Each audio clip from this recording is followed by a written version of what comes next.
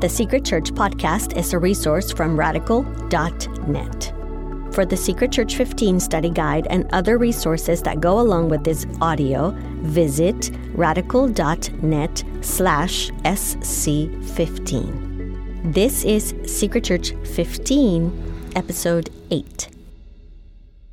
Last two issues, ethnicity and immigration, liberty and persecution. Ethnicity and immigration, race, racism, all kinds of dialogues, speeches about how to solve racial tension in our culture. It's not something outside of us, it's inside of us. This is where I think about my own life. I walk into a room and I see two tables, one with a group of people who are ethnically like me, one with the people who are not ethnically like me. I am prone to go here, to those who are like me, because something in me almost is prone to think that's safer, that's more comfortable for me, and maybe this is less safe or less comfortable for me. And when I think about that tendency in my own heart, I realize that racism really is not a matter of whether or not we're tempted or prone to these things in our hearts. It's really, when I think about racists, and I almost think of them outside of me, I really realize the difference between me and them is often one more of degree than of kind. There's a tendency in this, in all of us, that we've got to confront. So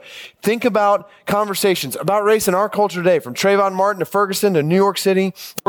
We're talking about race, but could it be we're grasping for solutions to a problem we grossly misdefined from the start? Think about how the gospel reshapes the conversation about race. From the very beginning, the Bible depicts a basic unity behind worldly diversity. There's got unity in Genesis 1, made in the image of God. Genesis 10 expands on that with clans and languages and lands and nations. All of these divisions, though, tracing their human ancestry back to one family, Noah and his sons, who trace their human ancestry back to Adam and Eve, which is why Paul in the New Testament tells the philosophers in Athens, he made from one man every nation of mankind. So then, in light of that picture, in the beginning of the Bible, ask the common questions. Well, what race were Adam and Eve? And the answer is both obvious and simple at the same time. They were the human race. You ask, what color was their skin? And as soon as we ask that question, we realize there's a problem with it on two levels. One, we don't know the answer to that question because the Bible doesn't tell us. Now, in most Bibles in the West, we painted a picture of Adam and Eve as white, but we have no basis whatsoever for that assumption. For all we know, they could have been any color, different colors for that matter. Maybe Eve's skin was the shade of dirt or bone. If anything, genetics would point to the greater possibility that our first parents had darker skin because it's the dominant gene in skin color. But regardless, we find ourselves talking about people in terms the Bible doesn't even use. And we make the obvious deduction. God's word doesn't tell us what color Adam and Eve were because apparently God's word doesn't equate membership in the human race with skin tone. Whatever color Adam and Eve and their children were, they contained in them a DNA designed by God that would eventually develop in a multicolored family across a multicultural world. So fundamentally, God's word reminds us, regardless of the color of our skin, all of us have the same roots as part of the same race. And so we come to the conclusion, to discuss diversity in terms of different races actually undercuts unity in the human race, which is not just an issue of semantics, because much of our conversation about race is biblically unhelpful. It locates identity in physical appearance. You're black, I'm white. Statements that seem simple, but more than that are more than mere indicators of skin color. They oftentimes carry a whole host of stereotypes and assumptions with them. So simply because skin color or hair texture is a certain way, we assume certain characteristics about others, positively or negatively, most often negatively, which is unhelpful. And then our conversation about race becomes practically impossible when somebody doesn't fit into our color classifications. Think about a good friend of mine, Derek, who used to serve on staff at Brook Hills and was sent out to pastor a church north of here, whose mom is white, dad is black. So what is Derek? What race is he? What category do we put him in? What assumptions do we approach him with? And that categorization becomes all the more impossible in light of globalization in the world. This quote from Thabiti Anyabwile, friend of mine, as a black man, explains the hopelessness of using race to distinguish men and women. He writes, my barber in the Caribbean, he was living in Grand Cayman as he wrote this, looks just like me. You'd think he was an African American until he opens his mouth. When he speaks, he speaks Jamaican Jamaican patois, so it's clear that he's not an African American. My administrative assistant is also proudly Jamaican, very white-skinned. The lady in my barbershop looks a lot like my wife. You might think she's African American or even Caymanian. She's Honduran. This notion of artificially imposing categories on people according to color biology is sheer folly. It's an impossibility. This is why much of the field of race and ethnicity has largely abandoned the attempt to identify men based on biological categories of race. When we recognize this, we realize that to discuss this diversity in terms of different races actually undercuts the goal of the gospel, which is ultimately, Revelation 7, to unite men and women from every nation, tribe, people, and language as one race before God. So we realize the gospel itself actually reshapes the conversation about race and redefines that conversation around redemption. This is where the Bible grounds our understanding of human diversity and human ethnicity. See the word in light of different ethnicities, which is far more than just about biology or skin tone or hair texture. Ethnicity encompasses social distinctions. We see in places like Acts 21, lingual distinctions, Acts 2, historical distinctions like between the Moabites and the Israelites in the Old Testament, political distinctions, religious distinctions that were the core of the differences between Jews and Samaritans, for example, down in John 4. All those factor into distinguishing different peoples, different languages, different history, different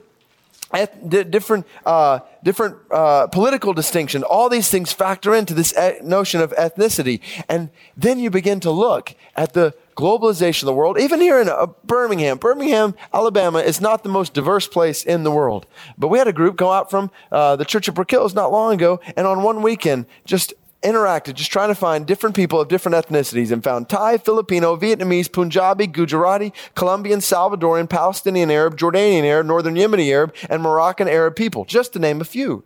Not the most diverse city in the world, but all kinds of diverse ethnicities. So see the word and see the world in light of diverse ethnicities. Yes, there's approximately 100, 200 geopolitical nations identified in the world, but in those nations, there are multiple thousands of ethno-linguistic groups, people groups, united by factors like common language, common ethnicity, common self-identity. The International Mission Board, which I have the privilege of leading, identifies over 11,000 people groups in the world. So then, with this view of the world in light of different ethnicities, see our sin in light of ethnic animosity. Just as soon as God's word introduces diverse types of people, we see selfish pride and ethnic prejudice between those peoples, mistreating one another. Pages of the Bible and human history are filled with that. There's an evil affinity toward ethnic animosity that resides in all of our sinful hearts. So hear the gospel. See the promise God has made. From the very beginning, Genesis 10, followed right up by Genesis 12, God promises that one day he's going to bring his blessing to all the peoples of the earth. This kingdom, Jesus says, the gospel of the kingdom will be proclaimed as a testimony to all the ethne, all the nations, and then the end will come, which is why Jesus commands his disciples, Matthew 28:19, go and make disciples of all the nations, so that they will all stand before the throne and praise God for his salvation, which leads to this, the promise God's made, the price Christ has paid. Clear testimony of Scripture is that Jesus has shed his blood for every people, for every language, which leads to the whole place God has prepared in heaven, new heaven and new earth, where we will worship together in perfect harmony, which means then, in the present, we must now work together for unity in our diversity. This is the goal of God in all history, to bring together the human race comprised of languages, nations, tribes around his throne to give him the praise that he's due for the salvation and the grace that he brings. If that's the goal of God in all history, then certainly it must be our goal, part of our goal, living in this world in whatever culture we live in. So we reform our lives around reconciliation. We work toward ethnic harmony in light of God's purpose in history, which means we acknowledge our distinction. It's not that we ignore the history of how one ethnic group has treated another. We ignore our distinctions in this way or that way. We appreciate our differences. When I think about people of different ethnicities who have had influences in my life, I realize such massive influences in my life, both here in Birmingham and around the world. I realize collective impact on me. We shape and sharpen one another, not in spite of our differences, but precisely because of our differences. God's created us in different ways, in ways that are hugely helpful for all of us. In Christ, we affirm our dignity while acknowledging our diversity. So practically, what does that mean? It means we strive for ecclesiological unity for the sake of God's glory in the world. In other words, we strive for unity in the church for the sake of God's glory in the world. God is most glorified when his people are most unified. And that means there is no place for ethnocentric pride among God's people, which is why Paul writes a letter to the Ephesians. In Ephesians 1, 2, 3, he is talking about how we have one Father, one family, one household. Jesus has broken down the dividing wall of hostility based upon ethnic diversity. There's no place for ethnocentric pride among God's people, and no place for ethnocentric preference in the midst of God's people. No partiality according to ethnicity or anything else, James 2 says. So this reshapes the way we think, not just about racism, but immigration, a hot button issue in American culture right now that's oftentimes disconnected from this discussion. But if the cross compels unity across ethnic divisions, then how much more should we as the people of God care for immigrants from other countries in our midst? Christ compels us as Christians to care for immigrants in the world around us. Surely majority oppression of migrant people is no better than white segregation of black people. Again, this is another issue we're prone to relegate solely to the political sphere or in our personal lives. We don't think about how the gospel affects this. Russell Moore writes that the Christian response to immigrant neighbors has basically been like saying, you kids, get off my lawn in Spanish. But we've got to see that before this is a political issue, immigration is a God issue. We need to see the heart of God in Scripture. The Lord watches over the sojourners, Psalm 146:9. He loves the sojourner, Deuteronomy 10. We need to see the heart of God in Scripture, and then we must apply the Word of God in our culture to see immigrants as men and women made in the image of God. They are not problems to be solved. They are people to be loved. As we love ourselves, Luke 10 says.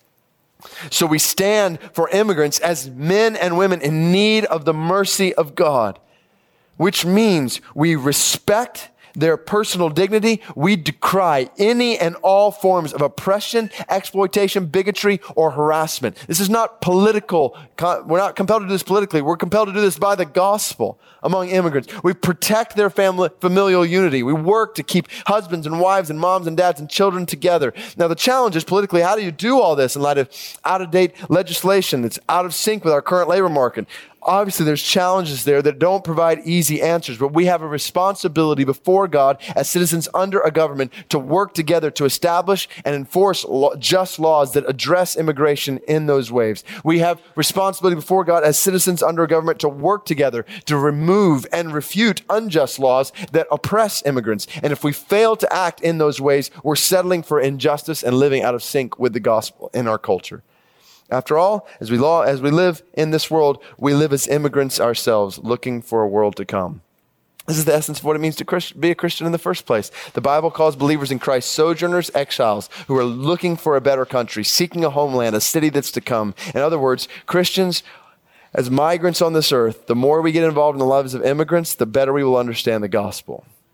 And when you put this issue of immigration in the context of ethnicity, you realize that the body of Christ is intended by God to be in a multicultural citizenry of an otherworldly kingdom. And so, as citizens of that kingdom, we care for all people, regardless of ethnicity or status in this ever-changing country. By God's grace, we counter selfish pride and ethnic prejudice in our hearts and in our culture, knowing that this is not the culture to which we ultimately belong. We're looking forward to the day when a great multitude that no one can count from every nation, all tribes, and languages will stand as one redeemed race to give glory to our Father, who no longer calls us sojourners and exiles, but sons and daughters. Thank you for listening. You can find more episodes from Secret Church and thousands of other free resources at radical.net.